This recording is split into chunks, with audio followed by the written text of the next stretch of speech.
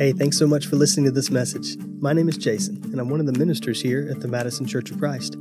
It's our hope and prayer that the teaching from God's Word you hear today will bless your life and draw you closer to Him. If you're ever in the Madison, Alabama area, we'd love for you to worship with us on Sundays at 8:30 or 10:30 a.m. If you have any other questions about the Bible or want to know more about the Madison Church, find us at madisonchurch.org. Be sure to also check out our Bible study podcast, Madison Church of Christ Bible Studies. Thanks again for stopping by.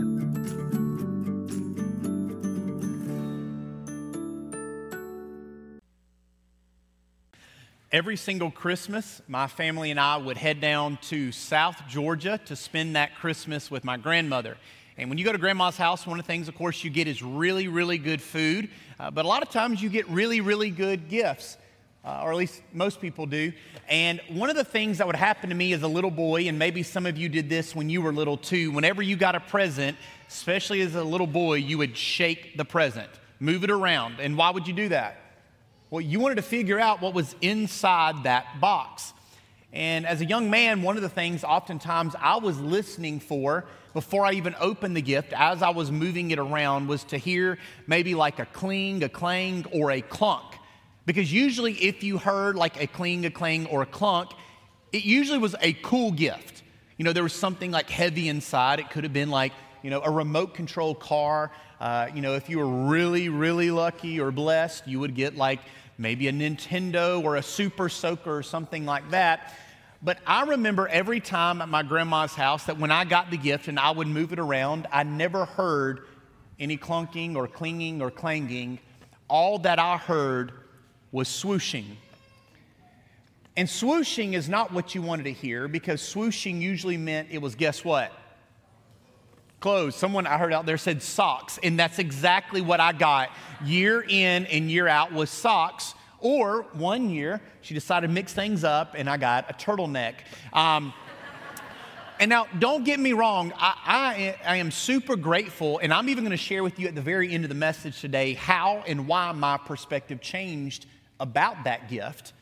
But part of what made it so difficult for me to appreciate the swooshing is because when I would go back to school in January, and my friends and I would all talk about our gifts, they would talk about maybe the remote control car that they got. Some would talk about the Super Soaker or the Nintendo that they got from their grandparents. And although I was warm in my turtleneck, I so bad wanted what they had. And I don't know if that's ever happened before to you, that you've opened up a box, you've looked in it, and you wish so bad there was something different inside. That you wish that you got something different. Well, I would dare to say that a lot of you probably have felt that way when it comes to a gift, but I know almost every single one of us have probably felt that way at one time or another when we've looked in the mirror. We look in the mirror, and so often we do not see what God sees. We look, and when we look, oftentimes we say, I wish there was something different in here. I wish I got something different. And oftentimes what happens is we fixate so much on our gaps, our deficiencies, we end up missing the gifts that God has given us. And that's exactly what we're going to notice this morning with a guy in the Bible that is so complex, that so much of his Bible, the Bible covers his story, that he is a man that God has called to something. He has gifted him to do something, and other people can see it, but the problem for Saul is Saul cannot see it within himself.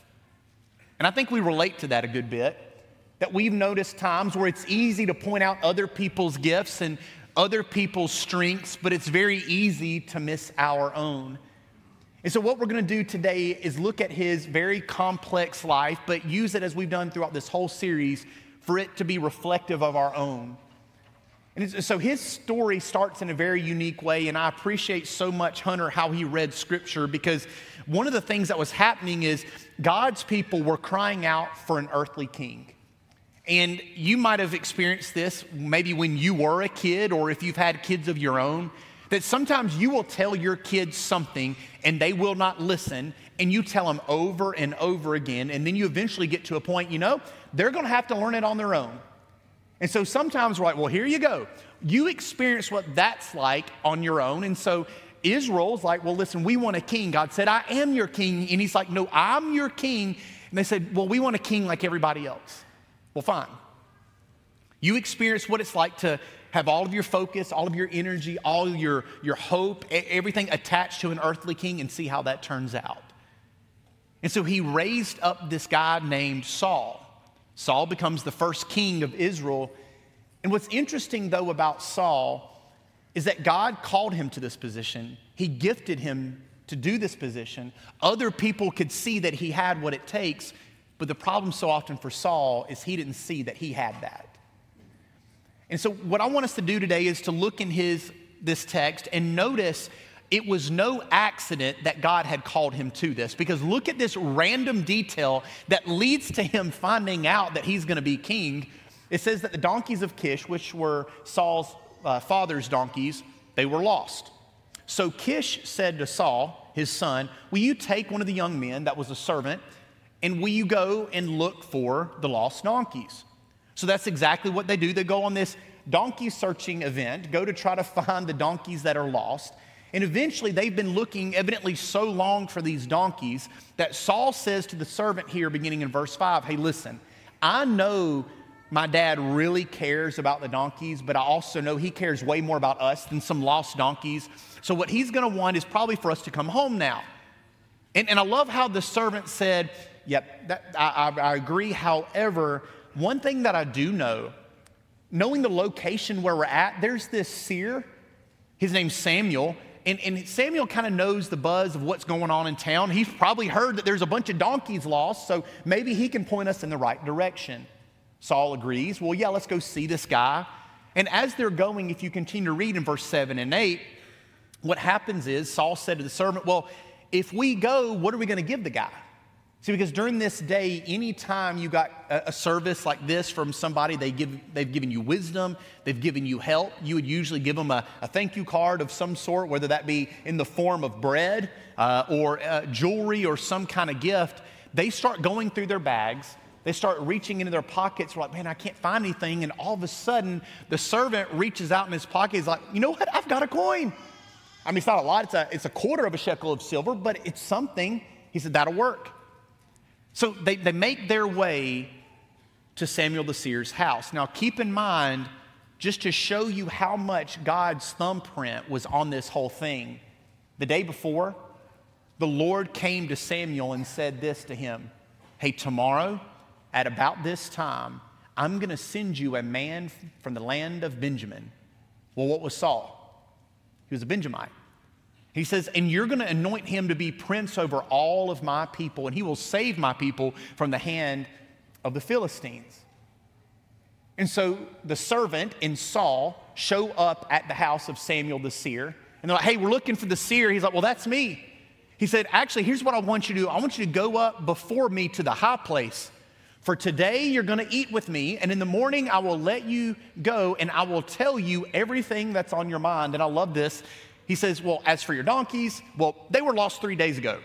Don't even think about them anymore because they will be found. What he's saying is, you came here searching for a donkey, but God is about to put a crown on your life. I want you to think about this for just a second. Every single one of us have arrived wherever it is that we are at. And a lot of times when we look at where God has placed us, sometimes it seems random. That all these things just so happen to fall in place is what we'll often say. But it's interesting, this guy is out searching for donkeys, and God uses a very mundane event to bring about his purpose. And the reason why I want to highlight that is, I think one of the things the world tries to tell us is that the big moments of life, the really special times, yeah, those are relegated to just, those big moments, those major core memories. And yes, God does a lot in those times, but here they're out just chasing donkeys. Isn't that a picture of how God operates, that we think the opportunities of life and the prize of life are the big moments that happen occasionally? God's saying, no, they're the things that you are taking part in daily if you just see that I'm in on the details. Here's why I bring this up. You read this whole text, it is no accident that he's about to be king. It's so obvious that God is in on the details. It was no accident that his dad owned donkeys. It's no accident that the donkeys were lost. It was no accident that the servant remembered that they're in a region near Samuel, and it's no accident that Samuel lived in the region near where the donkeys were lost, and it's no accident that the servant had a coin in his pocket, and it's no accident that on this trip there's a lady that as they get lost say, go this way. Like all these things happen, and it's absolutely no accident. And the reason why I want you to think about that, with God, there is no such thing as the mundane.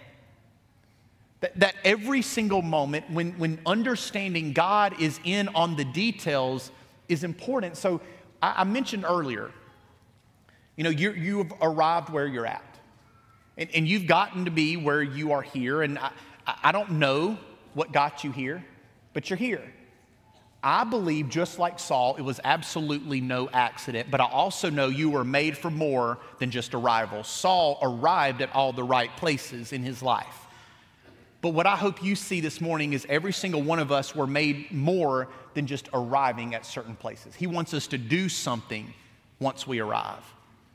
And so he does get anointed, and they put the flask of oil on him, and it says poured over his head, and Samuel kissed him and said, has not the Lord anointed you to be prince over his people? And you shall reign over the people and will save them from the hand of the surrounding enemies. Is this not amazing? This guy starts his day searching for donkeys and ends up finding out that he's going to be given keys to the kingdom. Isn't it interesting how God can a lot of times use those small tasks to accomplish a great purpose? We just have to see that he's in on those details. I think a lot of us have those donkey hunting days. Maybe it's your job, maybe whatever it is, but seeing that God is in on the details gives you a huge different perspective. But I also want you to see something about Saul. Saul, to me, had all the signs and everything required to do what God had called him to do, which was to lead the people. In fact, if you look in chapter 10 of 1 Samuel in verse 6, it's very clear that God had called him to do this. Because it says the Spirit of the Lord had rushed upon Saul. So God's Spirit was with him. Then a chapter later, or before that, it said that a few verses, that he was anointed. So God was evidently calling him to this. Number two, he was gifted for it. If you look in 1 Samuel 9, verse 1, it says that he was tall and handsome. And the reason why that was an important detail to mention there, the Bible's not just trying to say, hey, he's tall. We thought you would want to know his height. That during this day, height meant something. If you were a tall person, it was seen that you were going to be in leadership. They believed it was no accident that you were tall, and so usually height meant that you had been trained or taught how to lead. So a lot of his life had prepped him to lead, to be a person of influence. But if you'll notice as we continue to read in the text today, other people took notice.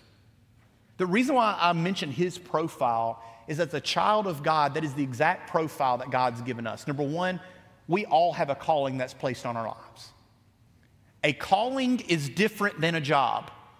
Jobs change. Callings do not.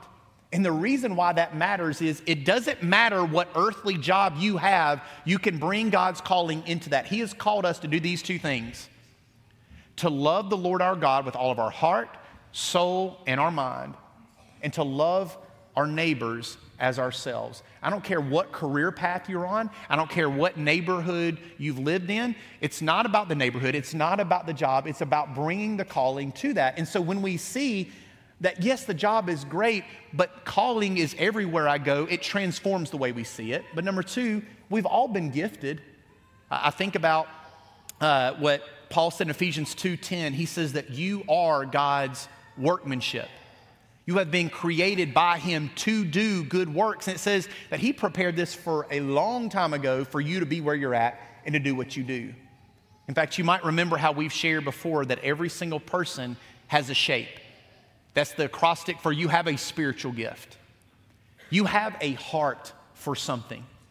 You have certain abilities. You have a perspective that is unique to you, and you've been through things. You have experience that only you have. You've been called to it. You've been gifted for it. And I would dare to say a lot of you, the reason why you're in the job you're in too is because other people have seen something in you.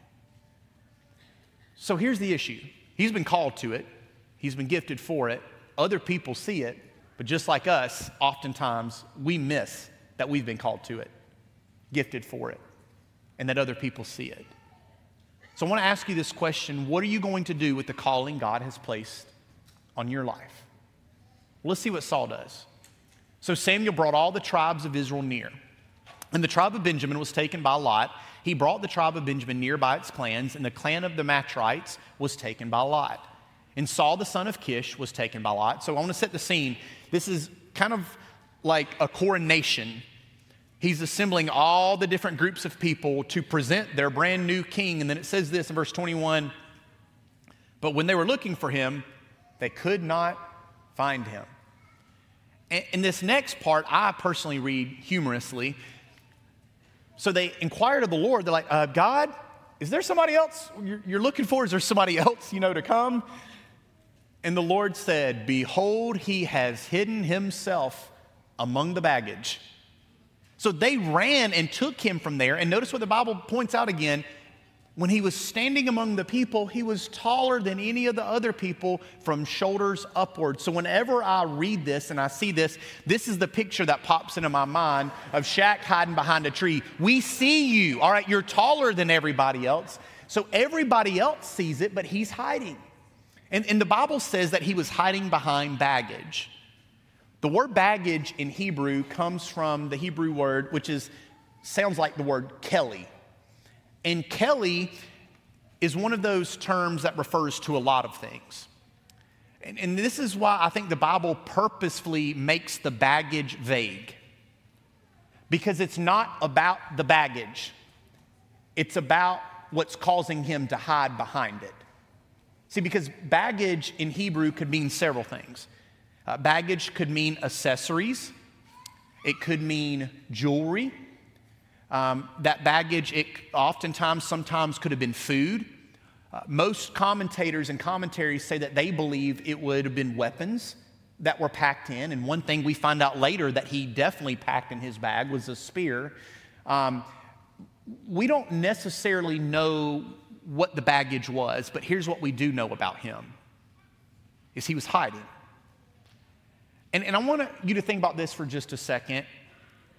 The question for all of us, because we all hide behind something. Some of us, we hide behind a job. Some of us hide behind a status or money.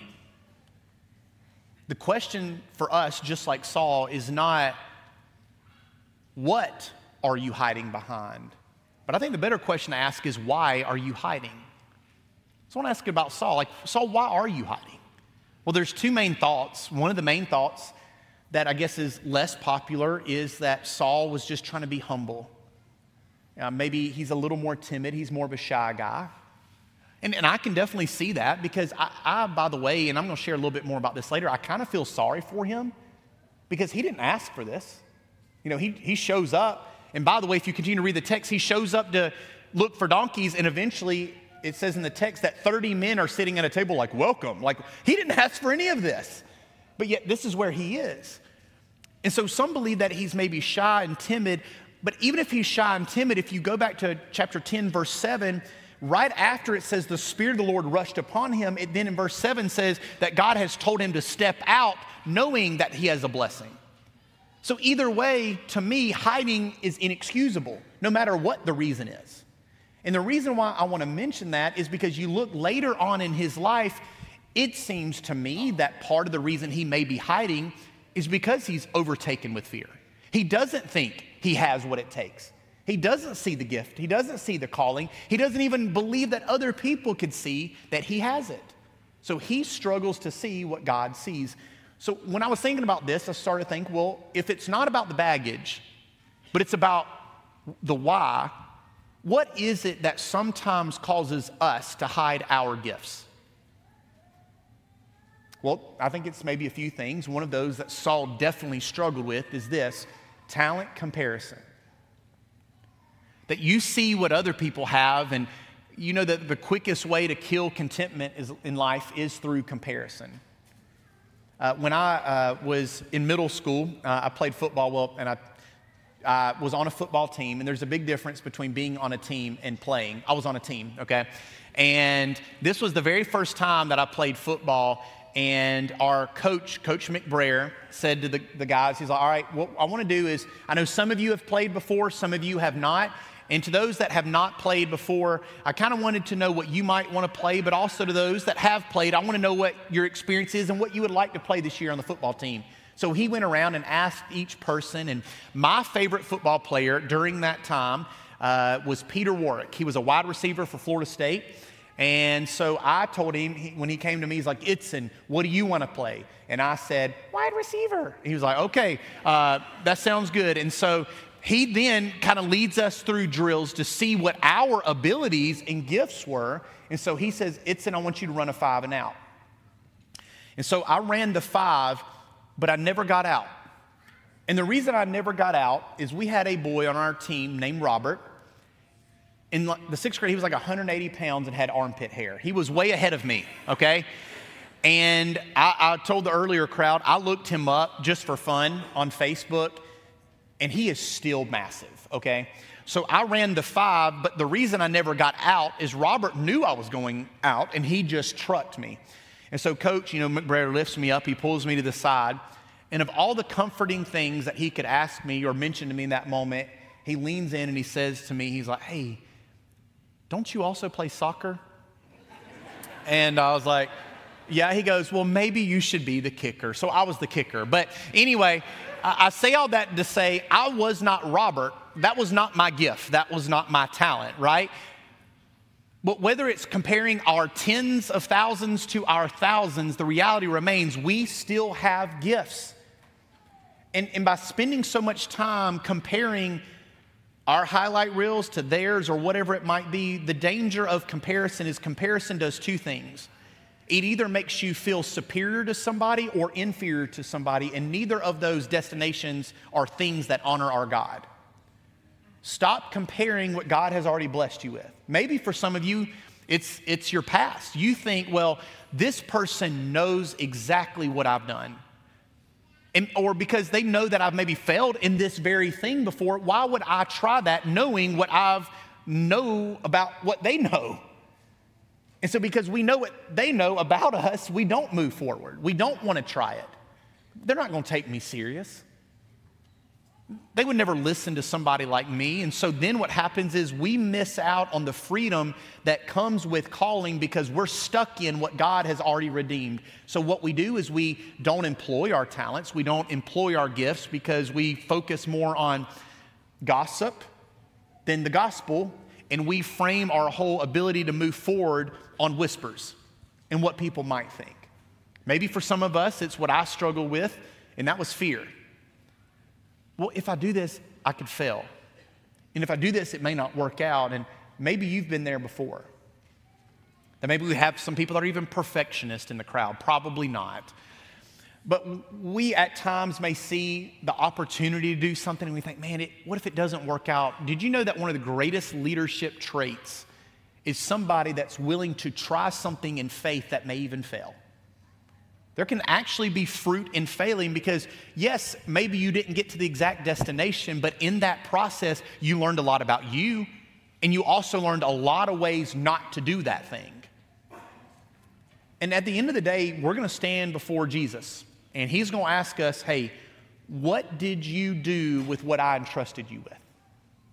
We're going to have to answer for that.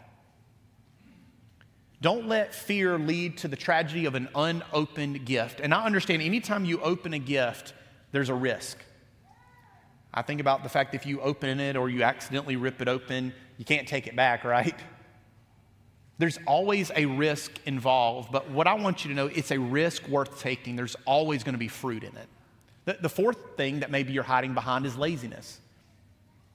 It's simply the fact that you know that if you do whatever it is, that there's going to be something required of you, and you just don't want to do that. I don't know what it is that you're hiding behind, but it's not about the baggage. The better question to ask is, why am I hiding? So here's what's interesting. Saul, the people kind of bring him up as like, man, you got this. You can do this. You've been called to it. You've been gifted for it. Other people can see it.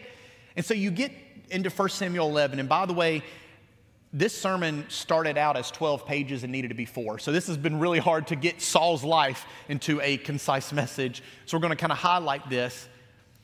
But Saul ends up leading his people to victory. And what happens is the Ammonites are attacking a small group of Israel, and they are trying to figure out a way to save themselves against the Ammonites. And they say, can we make a treaty? And they say, sure. We'll make a treaty with you as long as we can gouge out one of your eyes. And Saul's like, no, you're not doing that at my people. He comes in, wipes them out so much that there's not even enough of them to run away in pairs. Like an amazing victory. But have you noticed something throughout this series that is a consistent pattern with the judges and the kings? That right after there is a victory, God loves to send somebody to remind you to remember to be what? Humble. And so Samuel is sent to him. And Samuel comes up to him, he's like, man, that was great victory, that was wonderful. But just a reminder that God didn't want us to have an earthly king in the first place. And just a reminder that what can oftentimes happen, that when you experience success, that you can start to forget the God that gave you that success. So just heed this warning, remain humble. And it sounds like he listens, but then you get to 1 Samuel 13. And what happens in 1 Samuel 13, they're getting ready to offer a sacrifice to thank God for giving them delivery in that battle. And what ends up happening is Samuel said, hey, I'm going to be there in just a little bit. I'm going to help you offer that sacrifice because it's Samuel's job to offer the sacrifice, not Saul.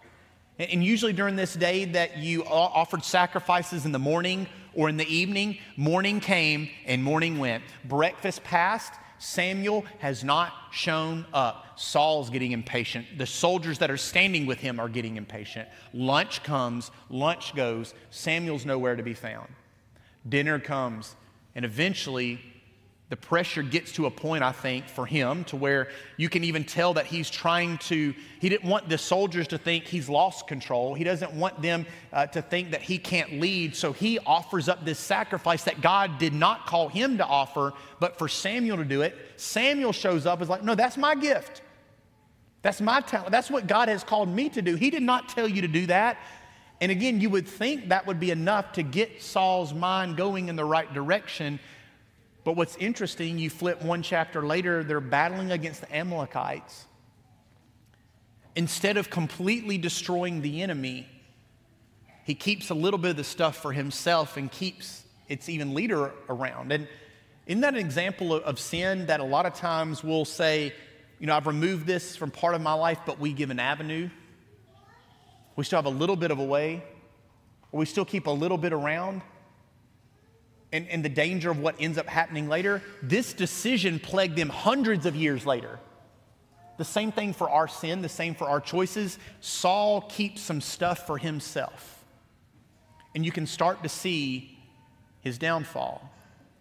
As I was going through the text this week, one of the things that just stuck out to me personally is I got to a point where I really did kind of feel for him. And I think the reason why, I'm not excusing him, and I don't think any of us do, but I think that every single one of us, that if we were to highlight his name as we go from 1 Samuel 9 all the way through 20 and on, and we were to replace his name with our name, we could see ourselves in his story. Because just like him, we try to rush things, put them on our timing. Just like him, I think a lot of times we hide behind stuff. And a lot of times, we didn't even ask for it. And we feel like, well, that's a good enough reason for me not to do it. Do you see what I'm saying? I guess I'm saying there's a lot of Saul in me, and I think there's a lot of Saul in us at times. And as I was reading through that, the one thing that seemed to be highlighted by the cheers of the people, but also I think the voices inside Saul was this: check out that guy, what he's able to do. Check out that guy and his charisma. And the reason why I want to point this out, that whenever God has given you a talent, focus on character more than charisma. Because charisma has a dead end. It can only take you so far.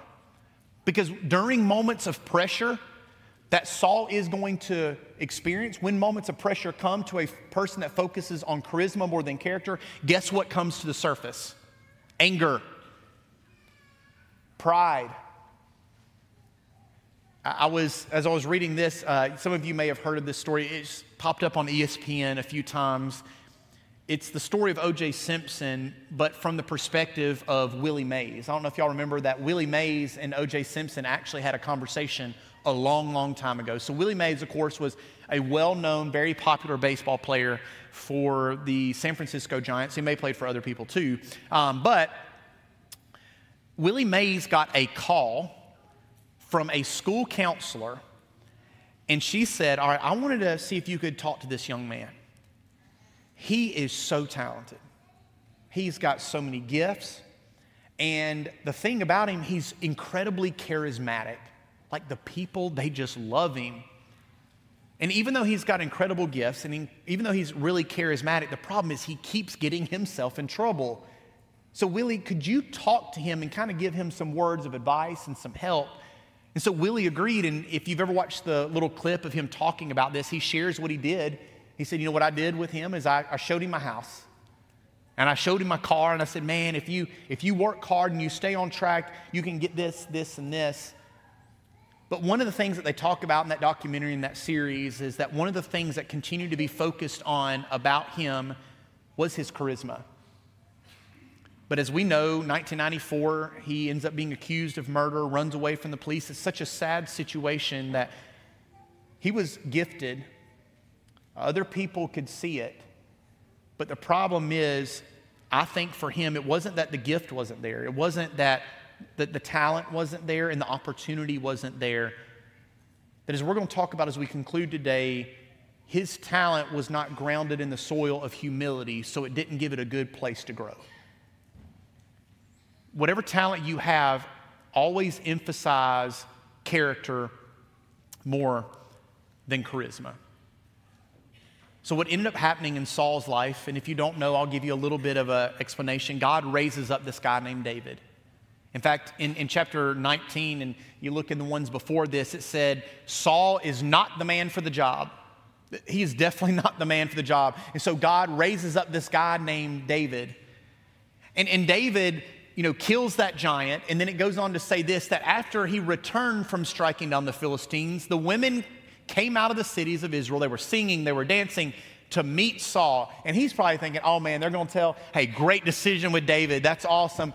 Oh, and they mentioned Saul, but not in the way he wants them to. It says this, the women were singing to one another as they celebrated. Saul has struck down his thousands, and David his tens of thousands. Like we talked about earlier, sometimes we compare our thousands to tens of thousands, realizing that both of them are thousands, right? So Saul was very angry, and it was displeasing him. And if you look in the next verse, it says that he wants to do something about it. He wants to put an end to him. So this guy that was so gifted, that had an incredible calling on his life, other people could see it, he missed it. And like I said, kind of with comparison, one of the things that also produces is covetousness. When we notice what we don't have, if we focus on that, it can make us angry, it can make us vengeful. And so what ends up happening with Saul is he goes on this manhunt to try to kill David. We don't know what was in the baggage, and I jokingly said earlier that one thing that we do know that was in there was a spear. And I want to invite you to turn with me real quick to 1 Samuel 19. And I want you to turn to verse 8 because there's a really interesting detail that I think shows us how we handle our good moments and our bad moments, but also how we handle our talents, but also maybe the things we're not talented in. He says in verse 8 this, there was war again. David went out and fought with the Philistines, struck them with a great blow, and so they fled. And then it says in verse 9, a harmful spirit from the Lord came upon Saul, and he was sitting in his house, and what was in his hand? A spear. And notice right after that, it says, and David, what was in his hand? A harp. David here is carrying a harp while Saul forgot to pack his harp, but he did pack a spear. And the reason why I want to highlight that, David went through, just like Saul, some very difficult moments. He chose the wrong paths, but there was often times where he chose the right path. What I appreciate about David, that even though Saul and David's stories, if you think about it, are incredibly close parallels because they were both called to it, they were both gifted for it, other people could see it, the reason why the two of them have completely different destinations is because during moments of pressure, Saul resorted to a spear, but during moments of pressure for David, good and bad, that he resorted to the harp. And the reason why I think that that's so incredibly important is a harp will keep you humble. I used to kind of always think of the spear as a weapon and then the harp as the instrument, but what if the harp is actually the weapon?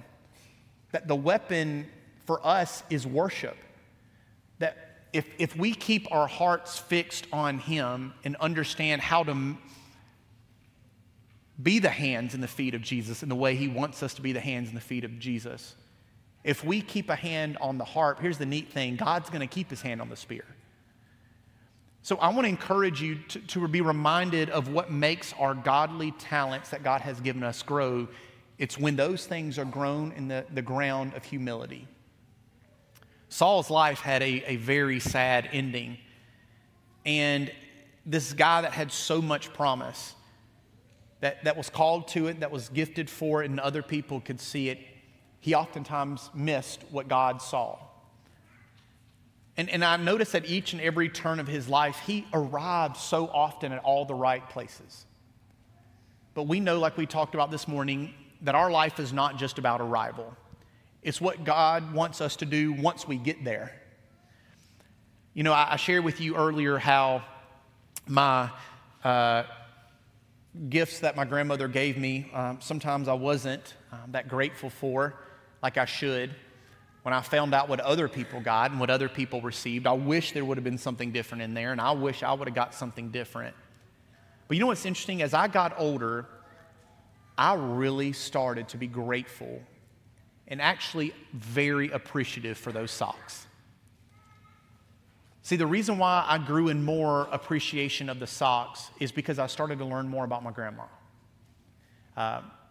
Most of my childhood, my grandmother was a widow. And I remember a little bit of the way she cared for my granddad when he had Alzheimer's. And it was incredible the way she cared for him. And as I got older, I started to find out that she had no income at all. And she let some of the people, or even around the farmland, help use that farmland for them. And then also I found out that the way that she funded all these grandkids' Christmas gifts is she would go into their yard that was filled with pecan trees. She would have this little rolling thing. Some of you know what I'm talking about. She would roll it, pick up pecans. And even on occasions, this older woman was throwing a football up into the tree just to knock some down. She would collect those pecans, turn them in, and get money so she could buy her Christmas presents. When you start to learn something about the gift giver, you start to better appreciate the gift. Maybe you're struggling to appreciate the gifts that you've been given. We could, in fact, even as I was going through this, I was looking up like advice on how to encourage us to use what we've been given. The best advice is get to know the gift giver. When you understand how much has been given up for you and me, Jesus died on a cross for you. He's entrusted you with so much. He's gifted you with something. He's called you to something. Other people can see it. When you start to appreciate the gift giver, you'll better appreciate the gift. Maybe you're here today, and part of the issue for you is you know that you've been given a gift, but part of it you've been hiding. You've been hiding behind what other people have been given. You've been hiding behind fear, your past. Maybe for you it's simply laziness. I don't know what it is for you. This morning I encourage you to come out of hiding. That maybe you need to come forward and to ask for prayers or go to one of our shepherds at one of the exits. Maybe for some of you, you've never even made the decision to put on Christ in baptism. And when I read in 1 Samuel 10, verse 6, that before Samuel did anything, it says the Spirit of the Lord rushed over him. That you and I cannot do what God calls us to do without His Spirit. Read in Acts 2, verse 38, that this group of people that man talk about didn't get along, different backgrounds, all these kind of things. When he says, repent and be baptized and you will receive the gift of the Holy Spirit, this group of people that had so many different talents, so many different backgrounds, all of a sudden they come together as Holy Spirit people, come together through the power of God and accomplish so much. What happened? They knew that they needed someone other than them or themselves to get them where they needed to go. Maybe you've never made that decision. You've never made that decision to put on Christ in baptism. You've been thinking about it. You've been praying about it. I encourage you to do that today. So whatever it is that you have a need of today to come out of hiding or to put on Christ, we encourage you to do so while we stand and we sing this song.